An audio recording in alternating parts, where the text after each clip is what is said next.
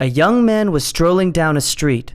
As he passed a large building with a fence around it, he heard a group of people chanting, 13, 13, 13, over and over again.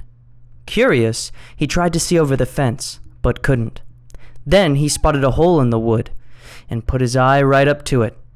He just managed to spy out of some old people sitting on deck chairs chanting before a finger came out of nowhere and poked him right in the eye. As he staggered back, the old people started chanting, 14, 14, 14.